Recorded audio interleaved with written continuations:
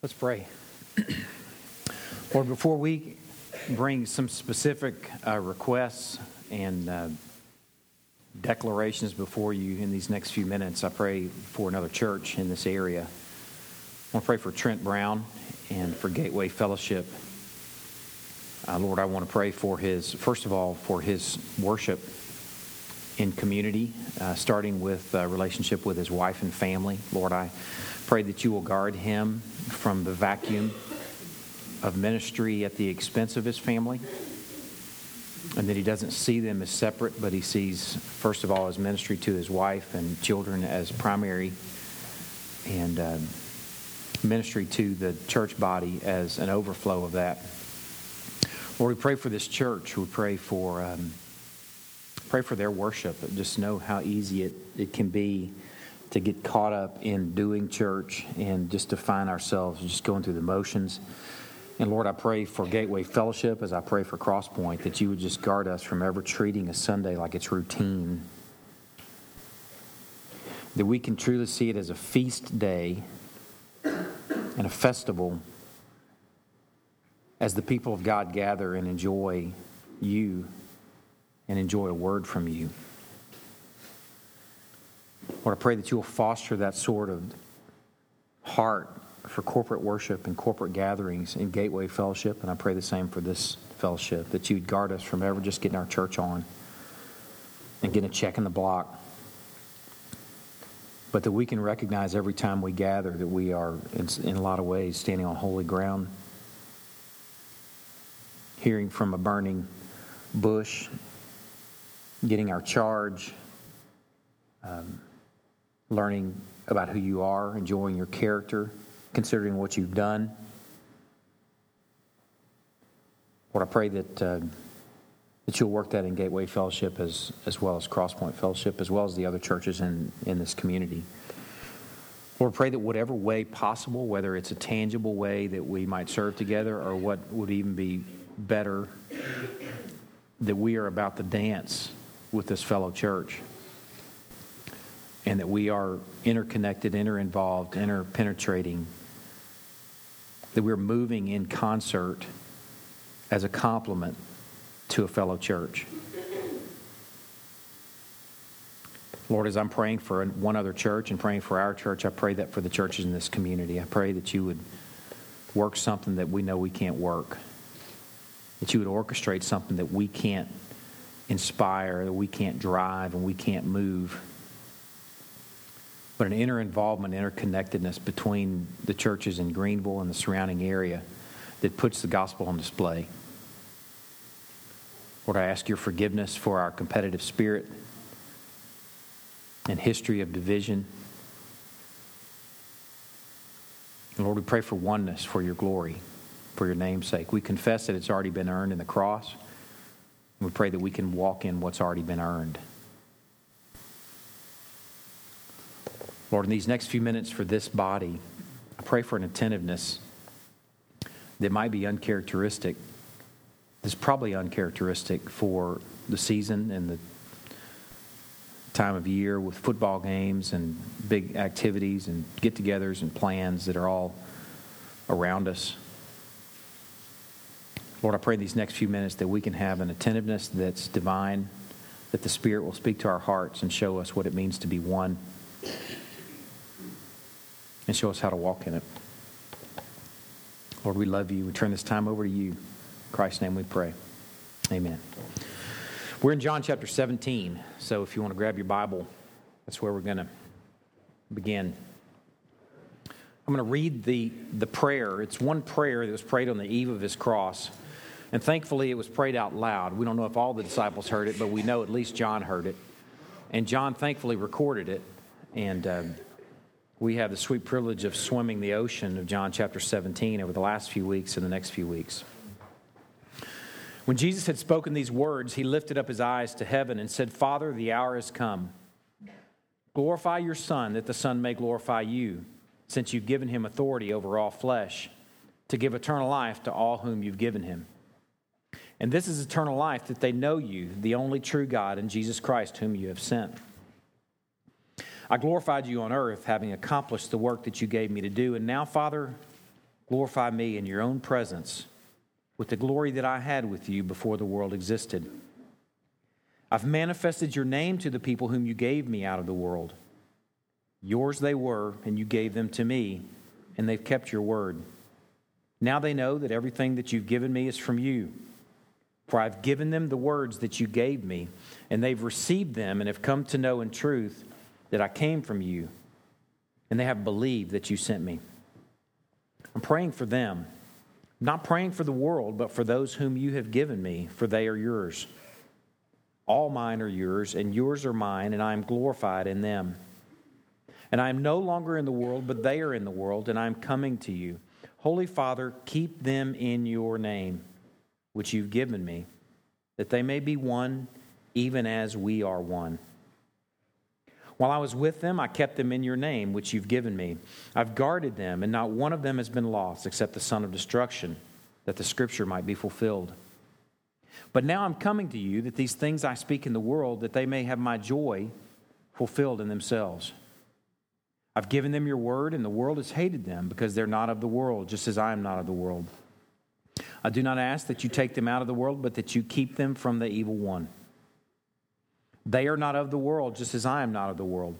Sanctify them in the truth. Your word is truth. As you sent me into the world, so I have sent them into the world. And for their sake I consecrate myself, that they also may be sanctified in truth. I do not ask for these only, but also for those who will believe in me through their word, that they may all be one, just as you, Father, are in me, and I in you, that they also may be in us, so that the world may believe that you've sent me. The glory that you've given me, I've given to them, that they may be one, even as we are one, I in them and you in me, that they may become perfectly one, so that the world may know that you sent me and love them even as you loved me. Father, I desire that they also, whom you loved or whom you have given me, may be with me where I am, to see my glory that you've given me, because you loved me before the foundation of the world. O righteous Father, even though the world does not know you, I know you, and these know that you've sent me. I made known to them your name, and will continue to make it known, that the love with which you've loved me may be in them, and I in them.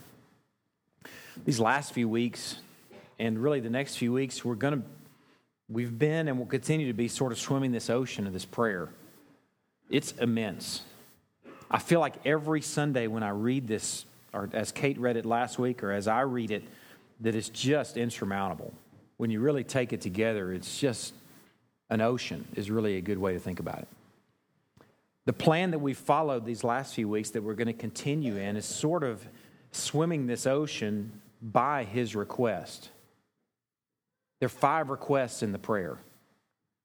The first request is in verse 1. Father, glorify your Son, that the Son may glorify you. We might expect that he would ask for that, given that we know he's jealous for his own glory. He's asking for glory. That's the first request, and it's actually a plea. He is pleading with the Father for his own glory. The second request is also a plea, and it will intersect with where we're going this morning in the fourth request. Holy Father, in verse 11, keep them in your name. A request for protection, and it's also a plea. The third request is in verse 17. Sanctify them in your truth, also a plea. And then the fourth request, where we're really going to be camping out or continuing to study this week, is in verse 21, a prayer that they may all be one, just as you, Father, are in me and I in you, that they may also be in us, so the world may believe that you've sent me. And then the fifth request is in verse 24, a prayer that his people, those who the Father has given to the Son, will be with him to enjoy his glory forever. This Sunday we're continuing to focus on the fourth request, and as you're going to see, there's a connection with the second. I want to read verses 20 through 23 again because I want us to sort of hone in on those this morning. It's where we're going to be camped out, not exclusively, but primarily. Verse 20. I do not ask for these only, that would be the 11. I'm not praying for these 11 exclusively, but also for those who will believe in me through their word. That's us. We're a product of those 11, and we could say Paul added to that 11, a product of their ministry. 2,000 years later, we're sitting here on the receiving end of this prayer. I'm praying not just for the 11, but for those who will believe in me through their word, that they may all be one, just as you, Father, are in me and I in you, that they also may be in us, so that the world may believe that you've sent me.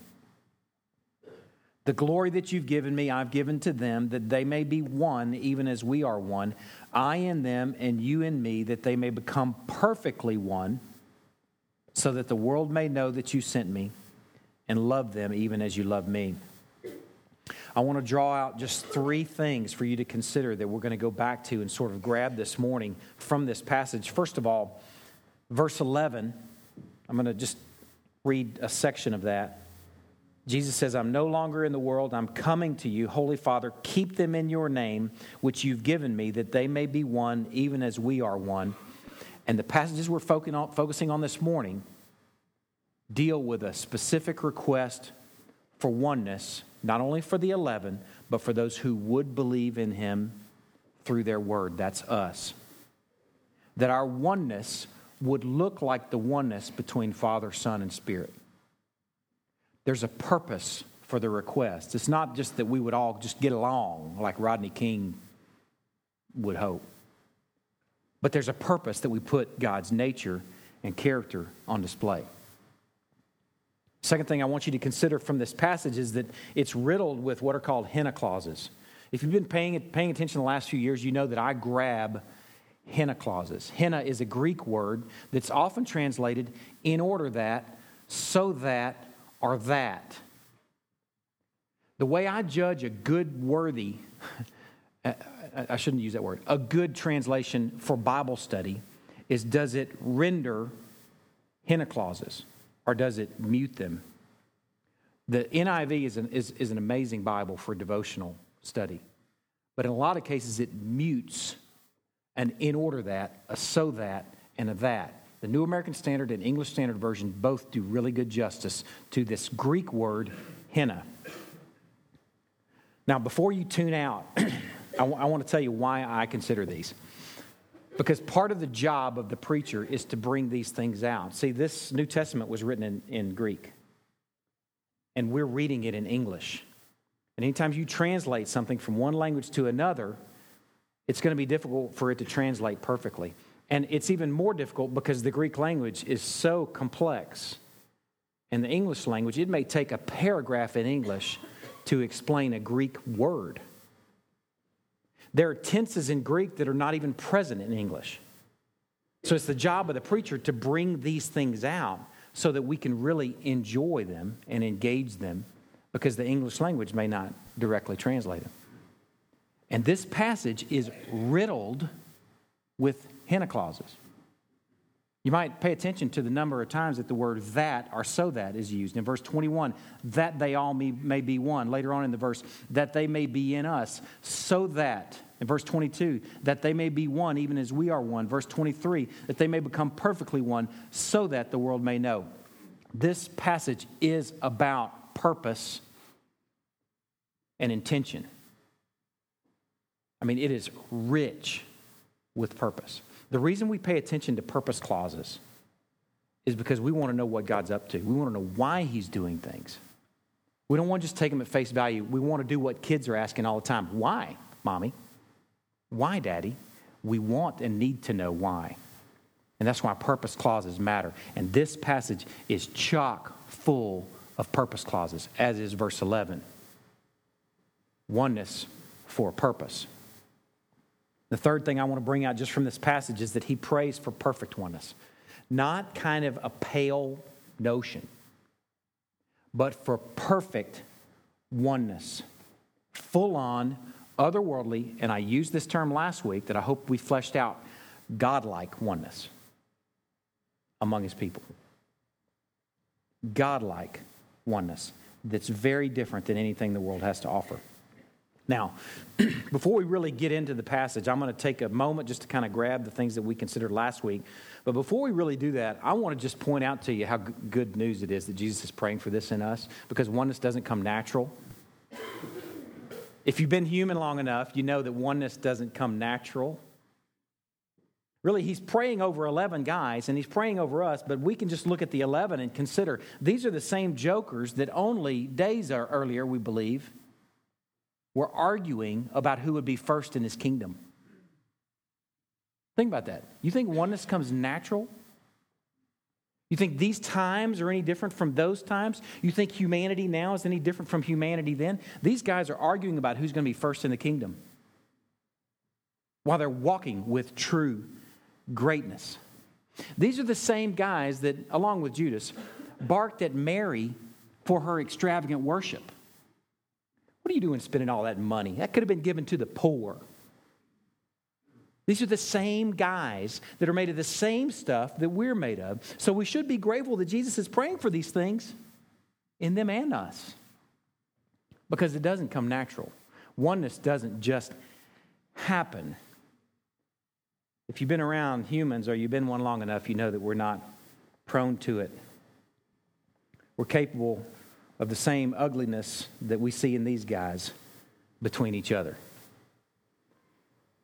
At the end of John chapter 2, it's a passage that stuck with me when we were there, where it says many believed in Jesus, but it says that Jesus did not entrust himself to them because he knew what was in a man.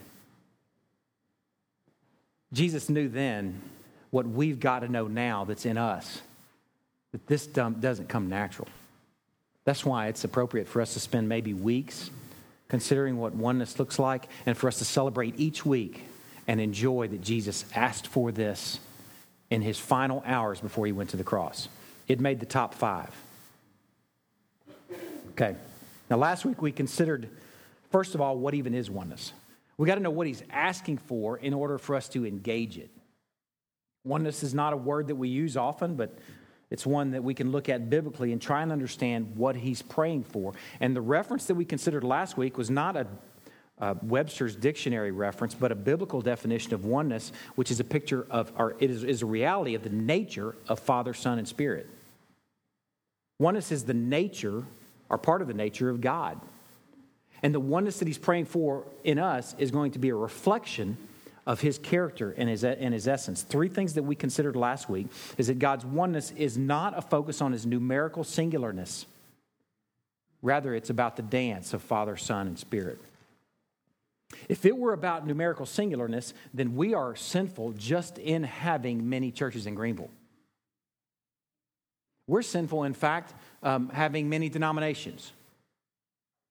But we can consider that it's not about numerical oneness. So we're not sinful in having a bunch of churches in Greenville. We're not sinful in even having a bunch of denominations. The letter to the Galatians, the letter to the Philippians, this one letter went to many churches. It's not sinful having more than one. In fact, I might say that it's even ideal where people can know and be known in smaller groups of people journeying together. That can be a good thing. What's sinful is when the dance doesn't happen and the interconnectedness and interpenetration, inter-involvement don't happen because people are competitive and ugly. What he's asking for and praying for here is not numerical oneness among the people of God, but that we join him and each other in the dance. He's praying that the church will focus on an inter-involvement, interconnectedness, and interpenetration, that we would be a blurry union of many parts so that it looks like and is one moving organism. That's the first thing that he's praying for in oneness.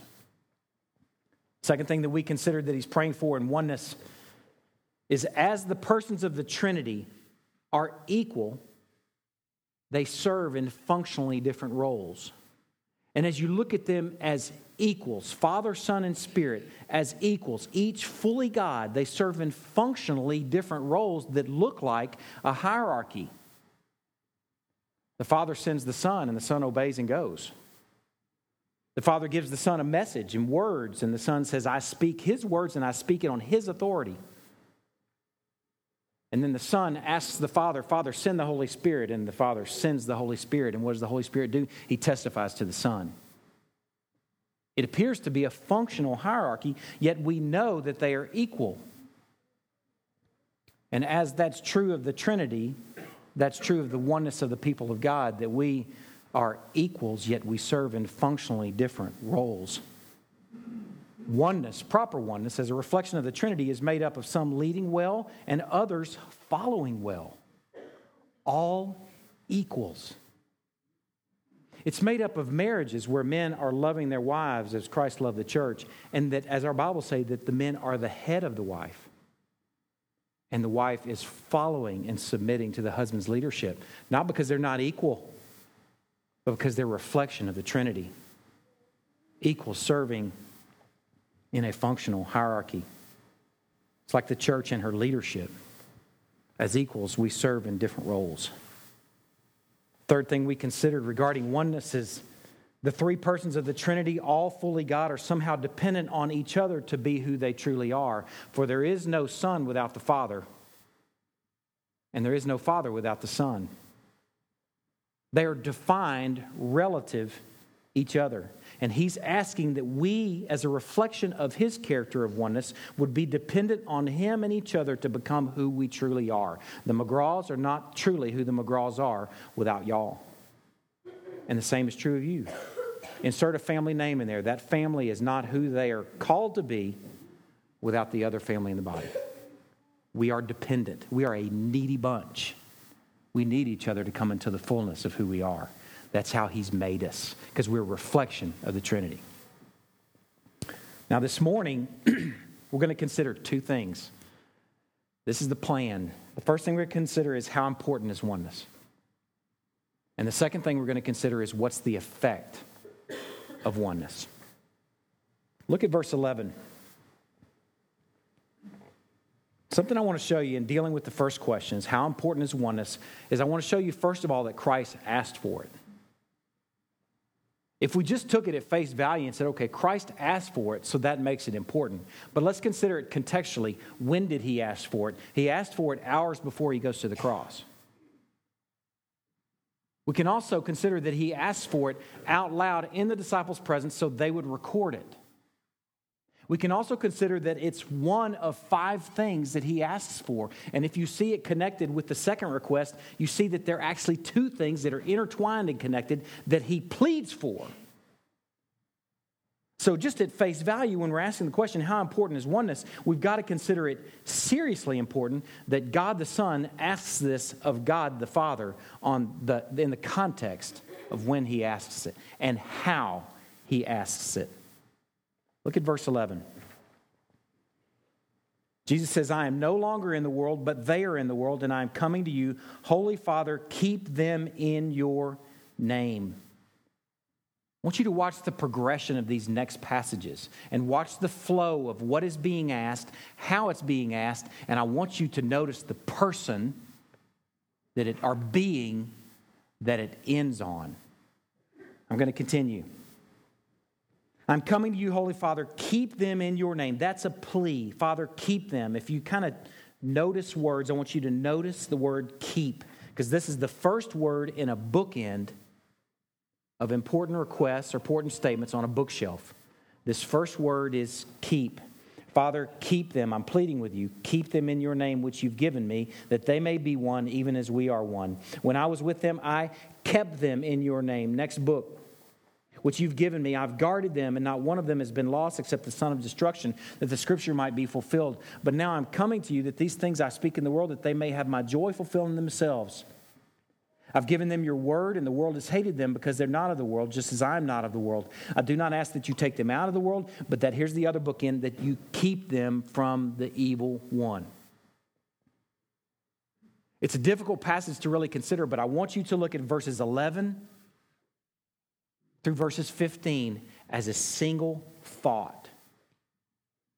As a thought that's connected by the word keep. Father, keep them in your name. Father, keep them from the evil one. I've kept them, I've guarded them, I've protected them while I've been with them. But I'm coming to you now, Father. Keep them in your name and keep them from the evil one.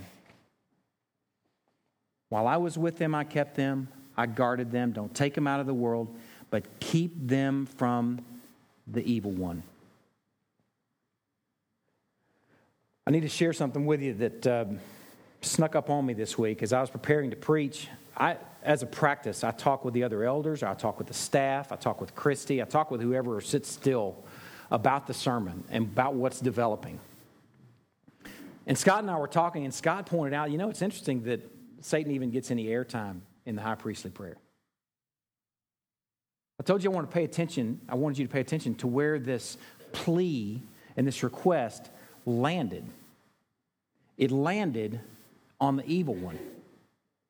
It's a surprise figure when considering the importance of oneness that Satan would even be brought up. I was thankful for that time that I spent with Scott because Scott brought up something that I think is important for us. It's significant that his name is somehow connected to the state of our oneness. One of the things I've enjoyed about Crosspoint in the last few years is that we've had the opportunity to put in perspective Satan's role in things. And you've heard me say, I bet, by this point, a number of times, that Satan doesn't scratch his behind.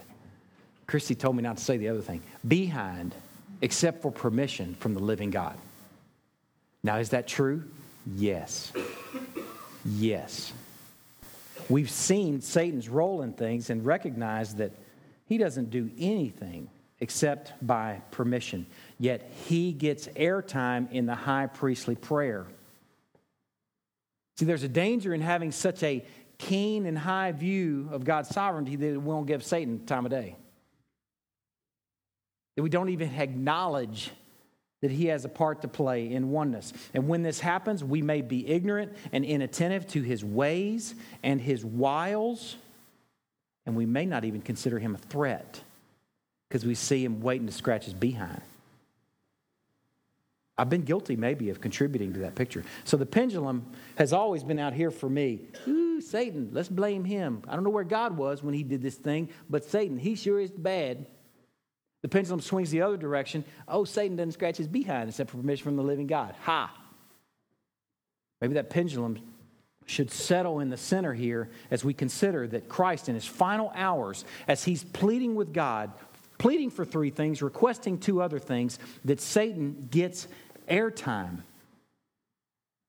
Christ prays for his disciples and for our protection in God's name and from Satan for the sake of oneness. If you see those bookends, you see that that's connected. Father, keep them in your name so that they may be one. You see oneness being at the middle of that?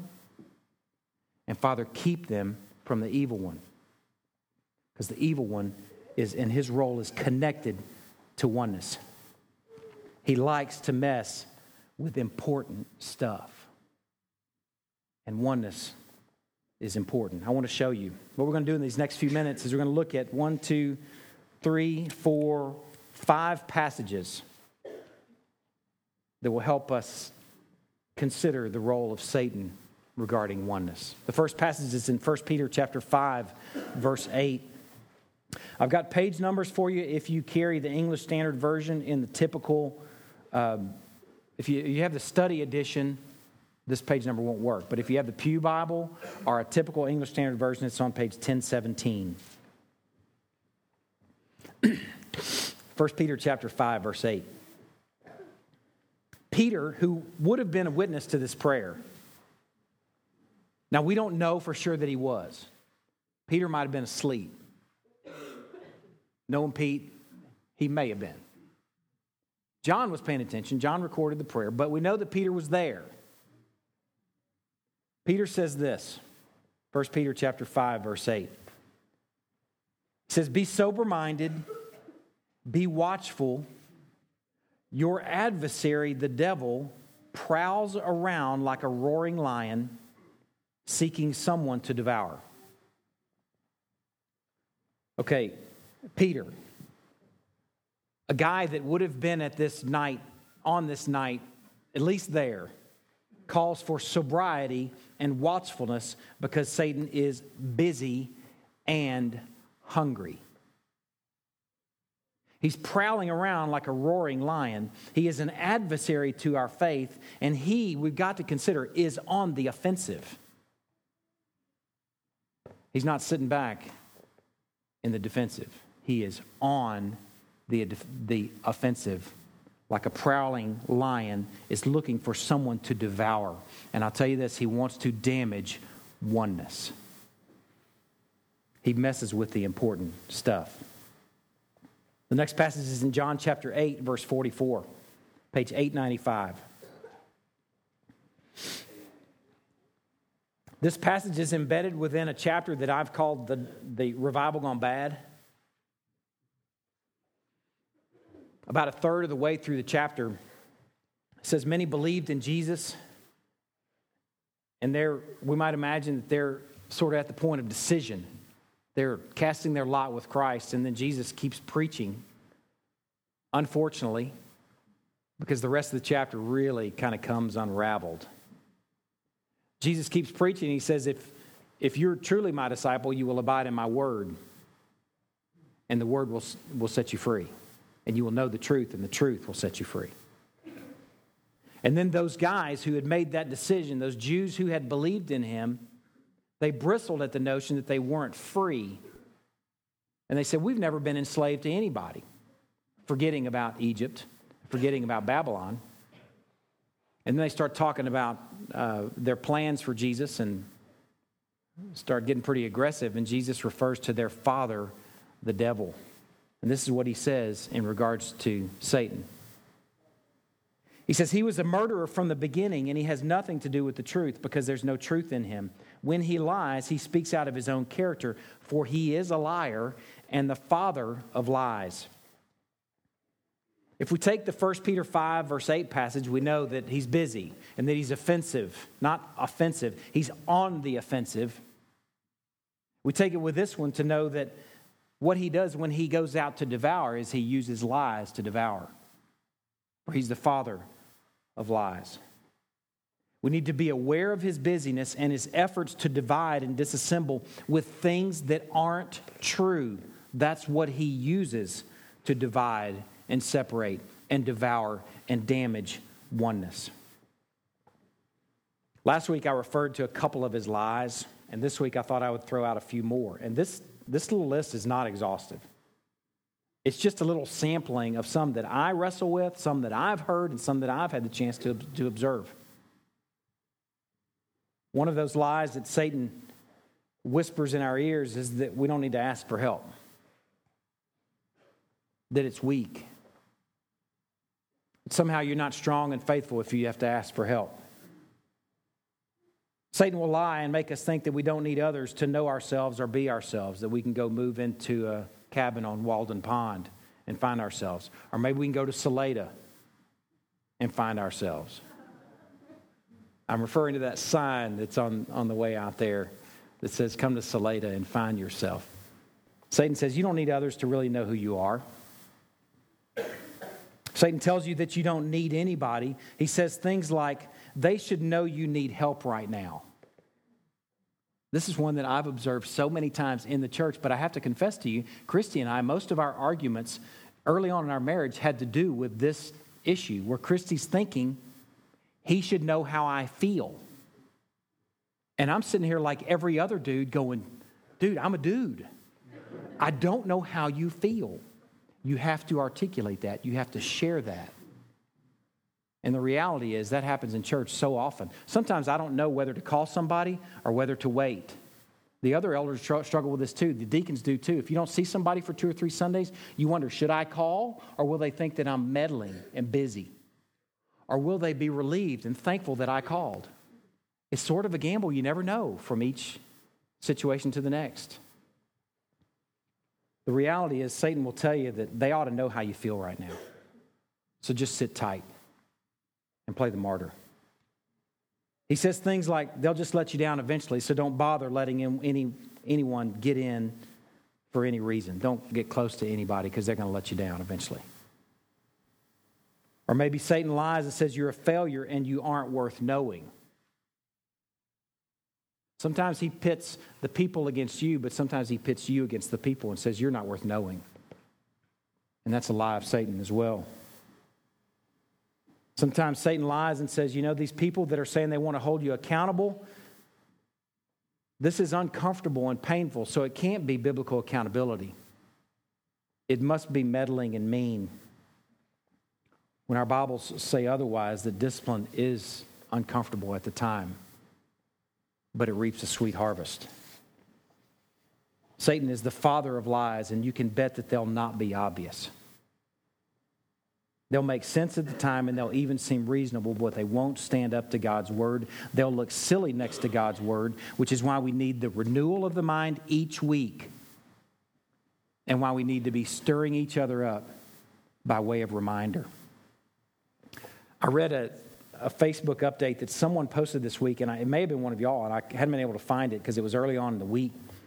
A quote by Noelle Piper, John Piper's wife, regarding small group. Apparently, Bethlehem Baptist really places an emphasis on being part of small group.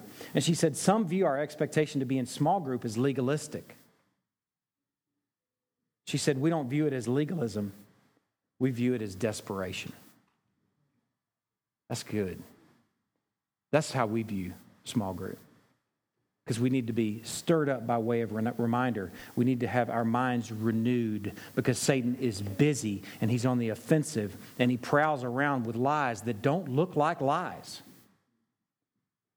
And he divides and he disassembles. That's just the way he operates.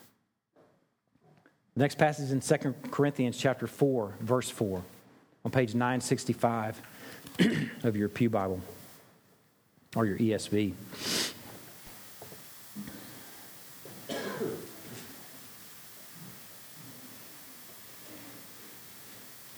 2 Corinthians chapter 4, verse 4.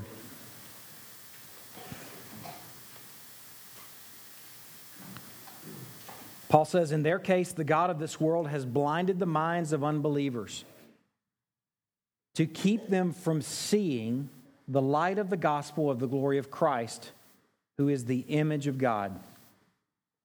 In their case, the God of this world, that's referring to Satan, he's blinded the minds of the unbelievers to keep them from seeing the light of the gospel of the glory of Christ, who is the image of God.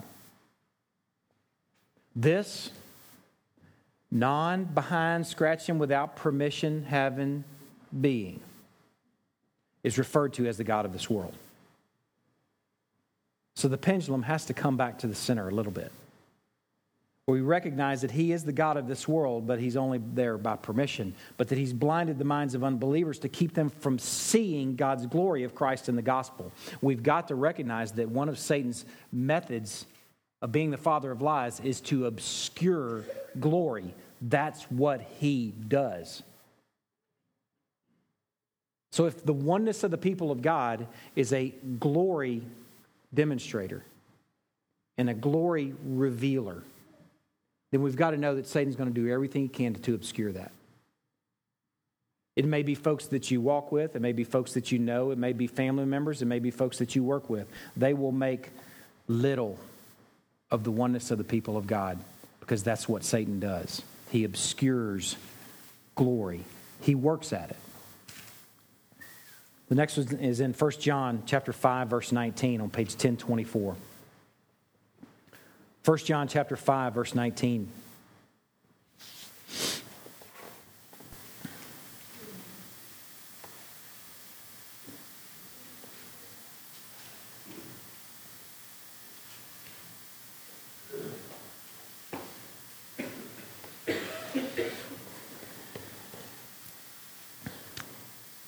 We know that we are from God, and the whole world lies in the power of the evil one. If the whole world lies in the power of the evil one, why wouldn't he mess with oneness with the world? With the things that we're surrounded with things we can touch and bump into and use and eat. Why wouldn't Satan use those things? Every environmental factor you can think of, he could potentially use to mess with oneness. Every environmental obstacle that we can think of, we could consider that Satan is likely behind it if it gets in the way of oneness. Again, thankfully, we know that it's only by permission, but we can still be sober and watchful to the measure that he may take to mess with oneness. And it may be environmental factors. I was thinking about how this might work. When I read passages like this, I just sort of bristle myself thinking about the whole world lying in the power of the evil one. And like in 2 Corinthians chapter 4, verse 4, where he's considered the God of this world, because I know who the true and living God is. But I've got to factor this satellite in and consider that he has given tremendous power in the world that we live in, and it's only by permission.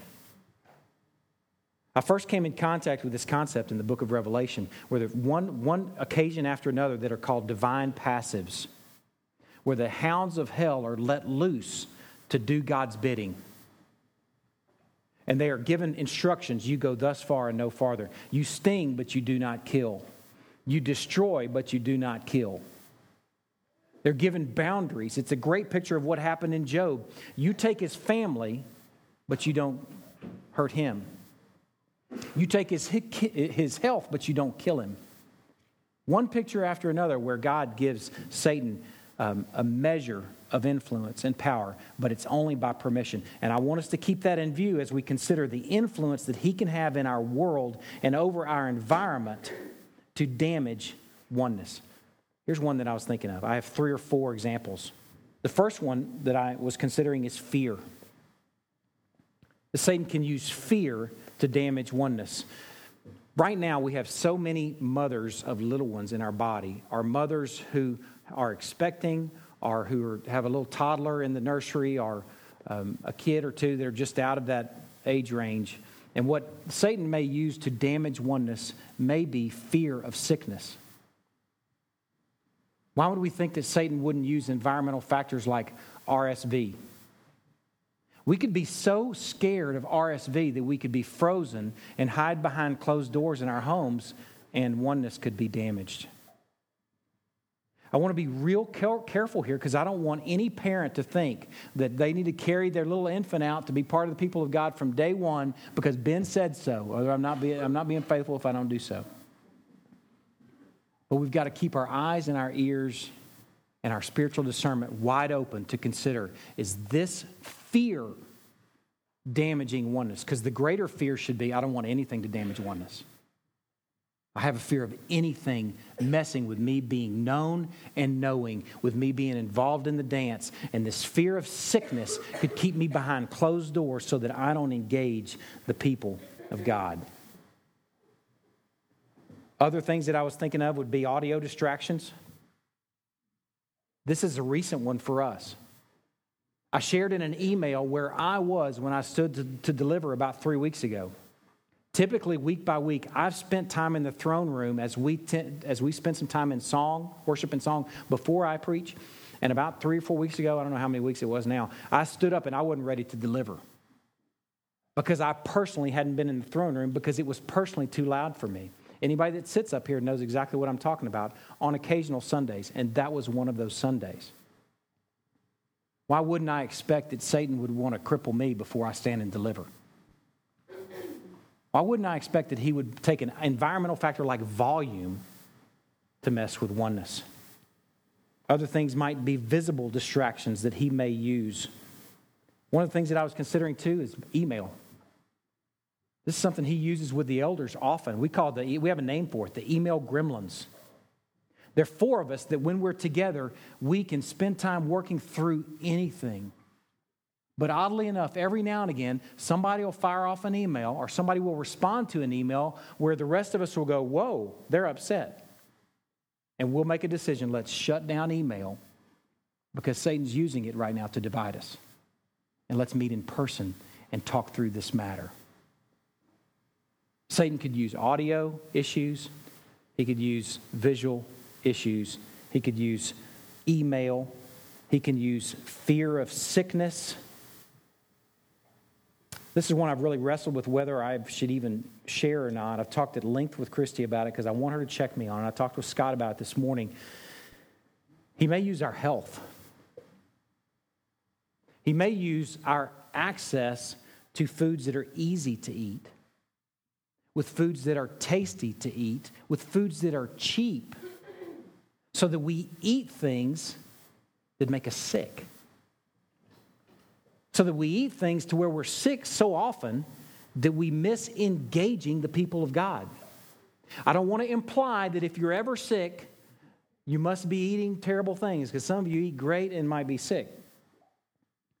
But just consider for a moment that, hey, I want to eat better and I want to be physically active, not so I can fit in those jeans, but so I can more consistently engage the people of God.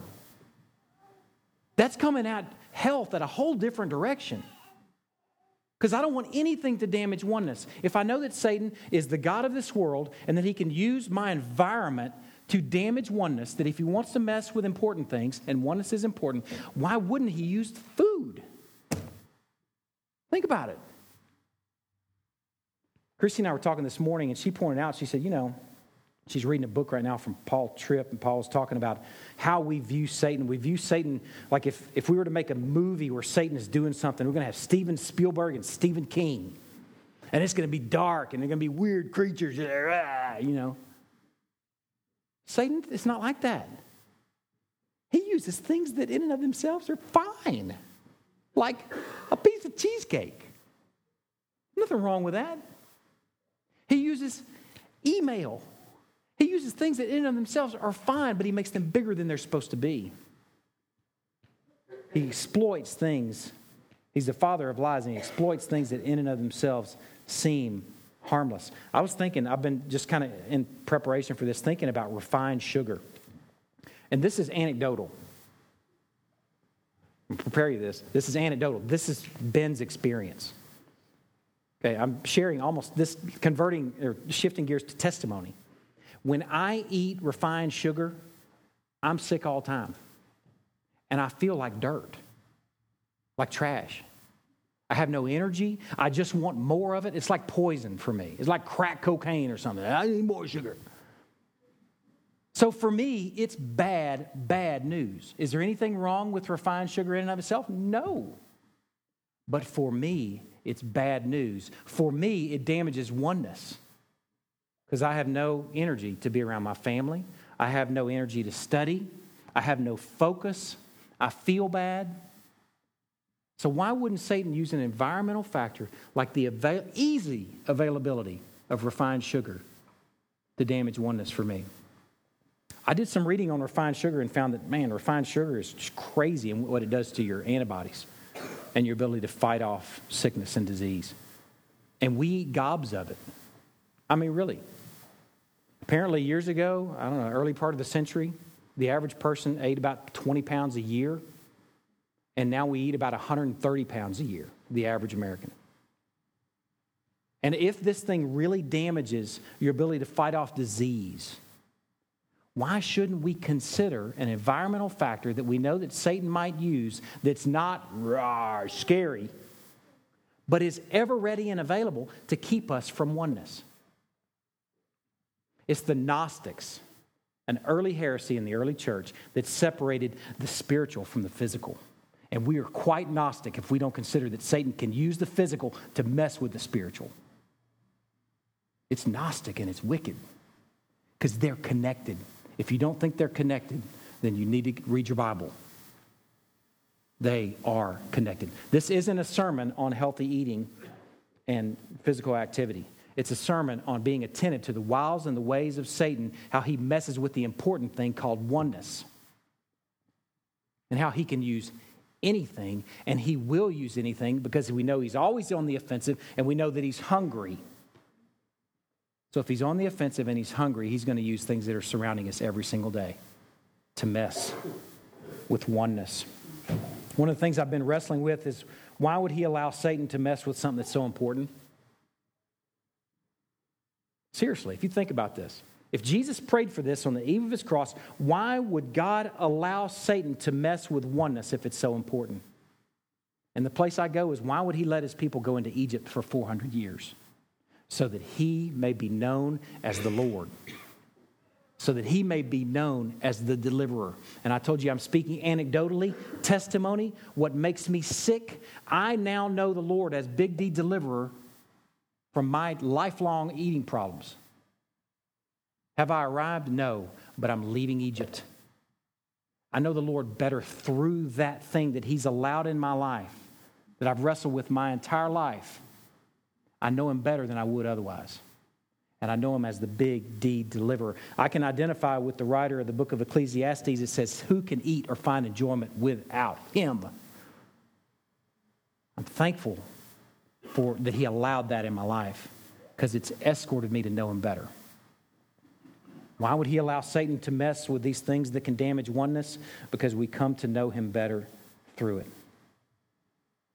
The last passage I want you to look at is in 2 Corinthians chapter 11. It's on page 969.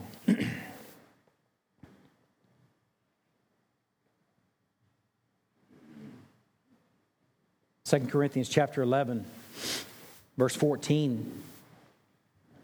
It says, and no wonder, for even Satan disguises himself as an angel of light. If you really think about it, he wouldn't use Steven Spielberg or Stephen King. I mean, he's going to use the Food Network, our Home Improvement Network, or Disney. I'm not picking on Disney. This is not the anti-Disney campaign. I'm just saying he's going to use the things that are surprising, the things that you wouldn't expect.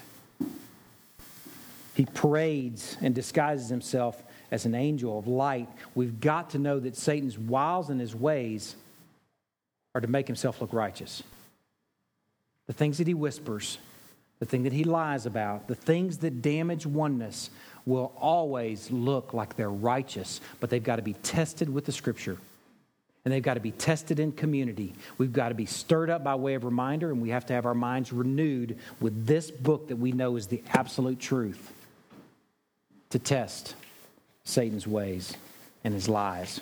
A diagnostic test is whatever is being whispered to you, whatever you're thinking, whatever you're believing, if it messes with oneness, then you can bet that it's Satan and a lie. If it messes with oneness, you can bet that it's Satan and a lie. Christ's prayer for protection, his plea for protection from the evil one for the sake of oneness should make us recognize that Satan is the greatest enemy to oneness because he messes with important things. He loves to mess up the dance. He loves to distort the beauty of the functional hierarchy that puts the gospel on display. He loves to whisper that you don't need them. You're independent. You're an island. So we should be sober and watchful and renewed and stirred. How important is oneness? It's important enough that he pled for our protection from Satan so that we could be one. Now the second question is much shorter. Is what's the effect of oneness when it's displayed? Chapter 17, verse 11. Holy Father, keep them in your name, which you've given me, that they may be one, even as we are one.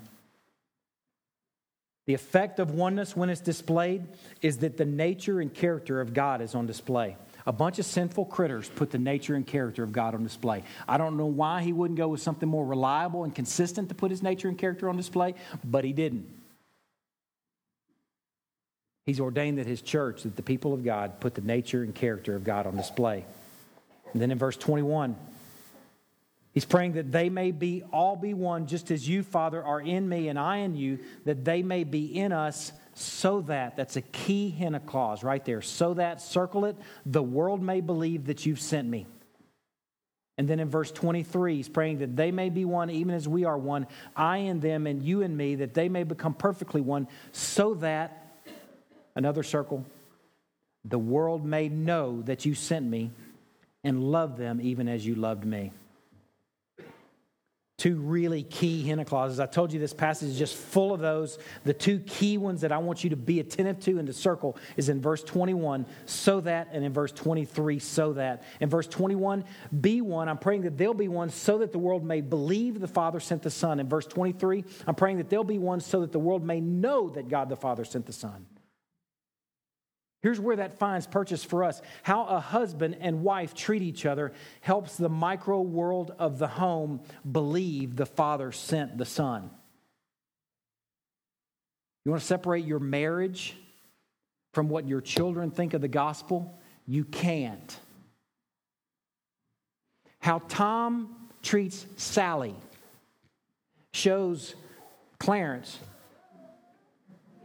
what the gospel looks like. Think about that. That's what he's ordained. He's taken the reliable and the unlikely and really the foolish things of the world to confound the wise. How a church gets along with each other helps the world know that God the Father sent God the Son. How a church gets along with each other helps the world know that the Father sent the Son. Man, people show up to a church and say, okay, what's your evangelism plan? What's your evangelism program? And the response biblically should be, well, we want to be one. We want to dance. We're trying to maintain the oneness that he's already achieved in the cross. We're vigilant and eager and sober and watchful to keep Satan at bay so that we can truly be one, so the world may know that the Father sent the Son. What's your evangelism plan? Oneness. That's it? Yeah, oneness. That's what he prayed for on the eve of his cross. So here's where that finds purchase. An angry, harsh father shows his family that the Heavenly Father is a cosmic killjoy. See that? An angry, harsh father shows his family that God is capricious, that he's quiet and reserved, and then other times he'll rip your head off.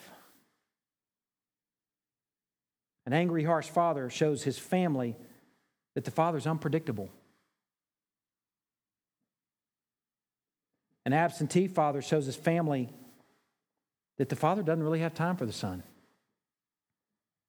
because the Father's busy. He's got lots to do. A divisive church shows the world, our little version of the world here in Greenville and surrounding area, that God the Father and God the Son are fragile and easily separated and even hateful. Why do we want oneness? Not just for the absence of conflict, because we put the gospel on display. We want oneness because it shows Greenville, and it shows our family, and it shows our friends what God looks like. A hard-to-lead church shows the world that the Son is like a cool rebel. I was thinking kind of like a James Dean. I got this.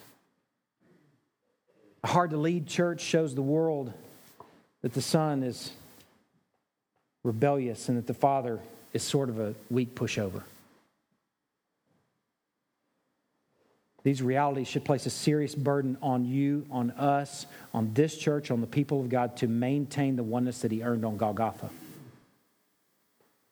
For the sake of his glory, for the sake of his name, for the sake of the gospel that's on display. You'd think he'd have ordained something more reliable than us so that the world may believe and know, but he didn't. He's taken the foolish things of the world to confound the wise. The thing that's probably the biggest shocker to me and the effect of oneness when it's displayed is in verse 23. He says, so the world will know that God loves his people as he loves his Son. First of all, it's a shocker that God even loves us as he loves his Son. Think about it. Would you? Would you love the likes of us as you love true perfection and true dedication and true obedience and true glory? That the oneness of the people of God help the world believe and know the Father sent the Son is scandalous in and of itself. But that we can show the world that he loves us like he loves his own Son, that is a true shocker. You want people that you know and love and care about to know what God's love looks like? You do that by being one with his people and one with him through his people. You want people to know what God is like? You want the world to believe Jesus is the Son of God? You want people to know that the Father sent the Son and the Son is legitimately the Son of God? You want people to know God's love? The way and the only way you accomplish that is to be among, i.e. dancing with and pointing to the oneness of the people of God. To be about the maintenance of oneness, to be inter-involved, interconnected, interpenetrating in an otherworldly way, to be defined as individuals relative each other. You want others to see the love of God and the character of God? That's how you do it. That's the amazing outcome of oneness of the people of God. It's via oneness those things happen, and they don't happen apart from oneness.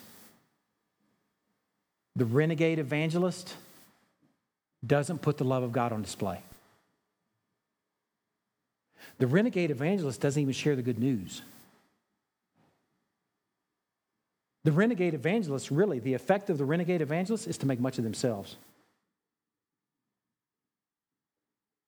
The maverick ministry doesn't put God on display or the love of God on display.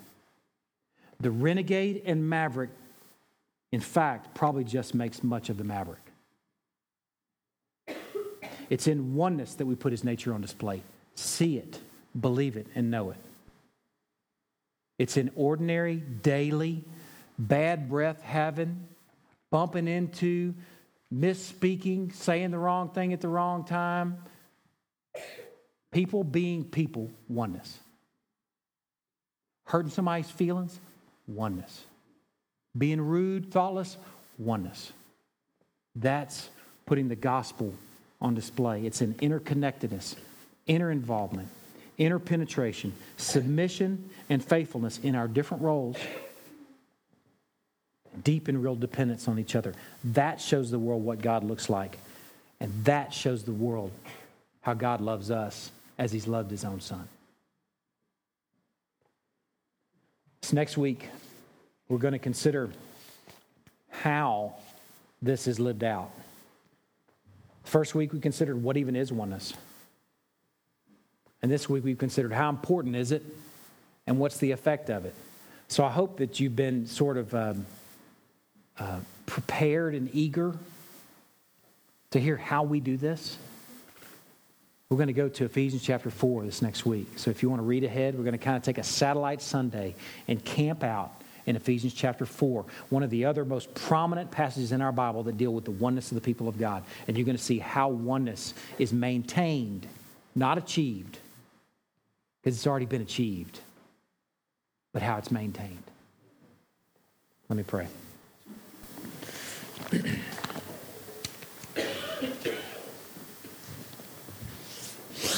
Father, I pray that you will guard the hearts of this people from mishandling thoughts on sugar. I'm personally burdened about that. I know how easy it is to take something out of context or to misunderstand something. Lord, I pray that you will guard our people from jumping on what might have been an example of a lie that Satan uses. Lord, I pray that the big picture for this people and the outcome of this sermon, as we've considered the importance of oneness and the effect of oneness, will be that we have a deep and urgent burden to know and be known, to abide in you, to walk with your people in a real, tangible way, not just a notion, but in perfect oneness.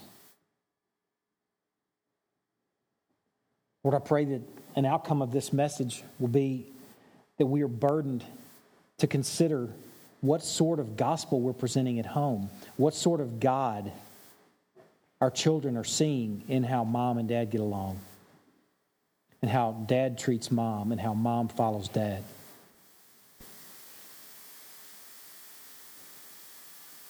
Lord, I pray that we can examine ourselves and consider even how we walk in the local church. Whether we keep folks at arm's distance, whether we're too busy for each other, whether we're fearful about knowing or being known, Lord, I pray that this passage will just shed light on all of that as we consider the ways and the wiles of Satan. Lord, we recognize that he has a powerful influence over us, but we also declare our freedom from him. And we enjoy that we've already been liberated from his ways and wiles. Lord, I pray an outcome of this message will be a burden, an urgent burden for the renewal of our mind out of desperation, not out of legalism, check and roll on each other, but out of desperation to hear what you say week after week and to walk in what we've heard and be stirred up by way of reminder with each other. Lord, I pray an outcome of this message will be that we see Satan as offensive, as on the offensive, as hungry, as prowling, as busy, as using the things, the daily things, each and of themselves that seem so innocent, to mess with us and to mess with oneness. I pray that we can be tuned into his ways and his wiles. I pray that we've turned the light on this morning in considering how he operates. Lord, I pray that we've considered the role of the Word in diagnostically testing every spirit.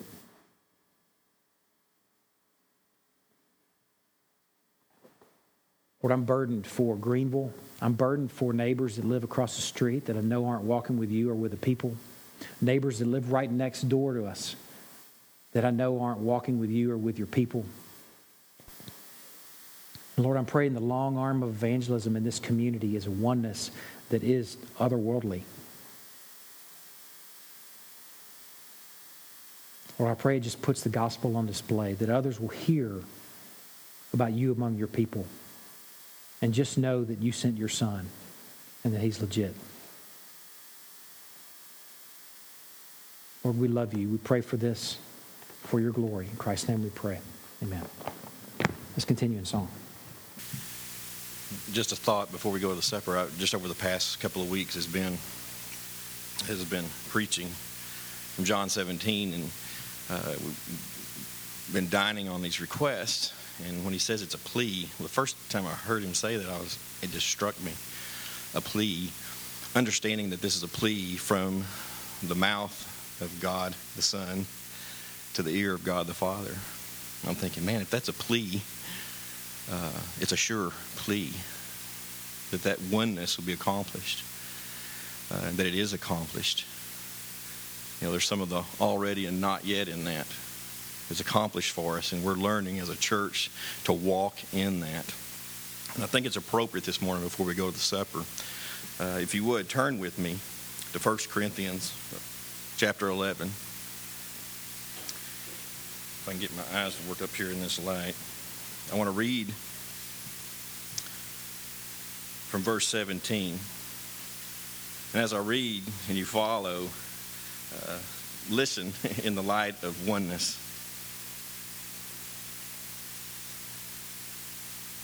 We need to be sober as we approach the supper. But of the following instructions I do not commend you, because when you come together, it is not for the better, but for the worse. For in the first place, when you come together as a church, I hear that there are divisions among you. And I believe it in part, for there must be factions among you, in order that those who are genuine among you may be recognized. When you come together, it is not for the Lord's Supper that you eat, for in eating, each one goes ahead with his own meal. One goes hungry, another gets drink. What? Do you not have house to eat and drink in? Or you despise the church of God and humiliate those who have nothing? What shall I say to you? Shall I commend you in this? No, I will not. For I received from the Lord what I also delivered to you, that the Lord Jesus, on the night when he was betrayed, took bread, and when he had given thanks, he broke it and said, "This is my body, which is for you. Do this in remembrance of me." In the same way also he took the cup after supper, saying, "This cup is the new covenant in my blood. Do this as often as you drink it in remembrance of me. For as often as you eat this bread and drink the cup, you proclaim the Lord's death until he comes. Whoever therefore eats the bread or drinks the cup of the Lord in an unworthy manner will be guilty concerning the body and the blood of the Lord. Let a person examine himself. Then, and so eat of the bread and drink of the cup. For anyone who eats and drinks without discerning the body eats and drinks judgment on himself. This is why many of you are weak and ill, and some have died. Let's pray. Father, I pray this morning as we as a body enjoy this supper, the Lord's Supper, Father, that you would examine us. Help us to examine ourselves. Father, that we approach this with your Son in view, the finished work, the oneness you desire for this body of believers to put on display. That the world would know us by our love for one another. That your glory would be on display. We pray these things in Jesus' name. I have Sundays every now and again where I just kind of feel like my mouth doesn't cooperate with where my head is and what I'm thinking. And this is one of those Sundays. So I hadn't listened to the sermon. Sometimes I listen to the sermon again. But I guess what I would just offer to you is just an urgency for you to be part of a small group, to talk through the message. Because that, thankfully, if this all there was, then I would really be concerned. But there's small group, where small group leaders are able to kind of iron out the wrinkles, and it's able to find a home and purchase in your lives. So I encourage you, if you're not part of small group, to be part of small group in a meaningful way. It's that place where we're stirred up by way of reminder. It's something that I need, and Christy and I and our kids, we need that. And I can't expect that you're any different. You may not think that you need it, but you do. And the fact that Satan is prowling around and is on the offensive and is busy, and that he used things that are just so common and daily to divide us, we've really got to have our minds renewed. I mean, really, really have to be attentive. We have to be what Peter said, being sober and watchful. And sobriety and watchfulness don't come from just hanging out. That those are sort of offensive in nature. Being watchful means that your eyes are open and you're considering what he might use to divide. I think part of the reason I was just sort of, having a tough time this morning is I'm fearful about sharing personal things, not because I don't care about anybody knowing about my personal struggles, but because I don't want that to become the message. It's so easy. I know how easy it is. Ben said we got to stop eating sugar. I was scared about sharing that kind of stuff, but I'm just talking personally. Anecdotally, that's something that has been divisive for me for years. It's divided me between my brothers. I was the overweight kid in our family, and my brothers sort of made fun of me, so my health was in some ways divisive. And I was always defensive against them, even when they weren't trying to be mean. I took everything as they're being critical. It's weird when I really examine it. Over the course of our marriage, it's been divisive for Christy and I, how I eat and how active I am or aren't. I mean, that's weird. That's weird. But if Satan is the ruler of this world, why wouldn't he use the physical things to divide? So this isn't a fitness message. It's to examine yourself, examine your family, and say, what is potentially damaging oneness? And let's open our eyes to that. Let's pray that God would invade that and move that so that we can walk and maintain in oneness, or maintain oneness that's already been earned. There's the emphasis not on earning it, because that was done on Golgotha, but maintaining it that requires sobriety, watchfulness, vigilance. That's hopefully what this message was about. And hopefully in small groups, that'll be the discussion, is how do we walk in what we've heard? That's why I urge you to be part of that. And I maybe why I'm fearful about sharing personal stuff. It's not an anti-sugar message, and it's not go start running message. I'm sharing my personal, the things that, my Egypt, that's a better way to put it. That's my Egypt. I bet you've got one, or multiple Egypts. And they're there so that you may know that He is the Lord. So in some weird way, you can be thankful for that trial. Like the psalmist in 119, I'm thankful for my afflictions because they taught me your statutes. I came to know you through that. So connect that problem with that big God and see this role that Satan has with messing with oneness and say, man, I want to walk in what was earned on Golgotha. Whatever it takes, I want to walk in that. Prayerfully, Lord, I want to walk in that. By grace, show me how to walk in that. How I can guard that.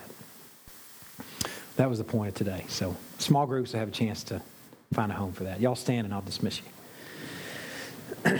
Lord, we are thankful for the time we've had together this morning. I'm thankful for your word and thankful that you show us who our adversary is, that we're not ignorant to him. We don't have to be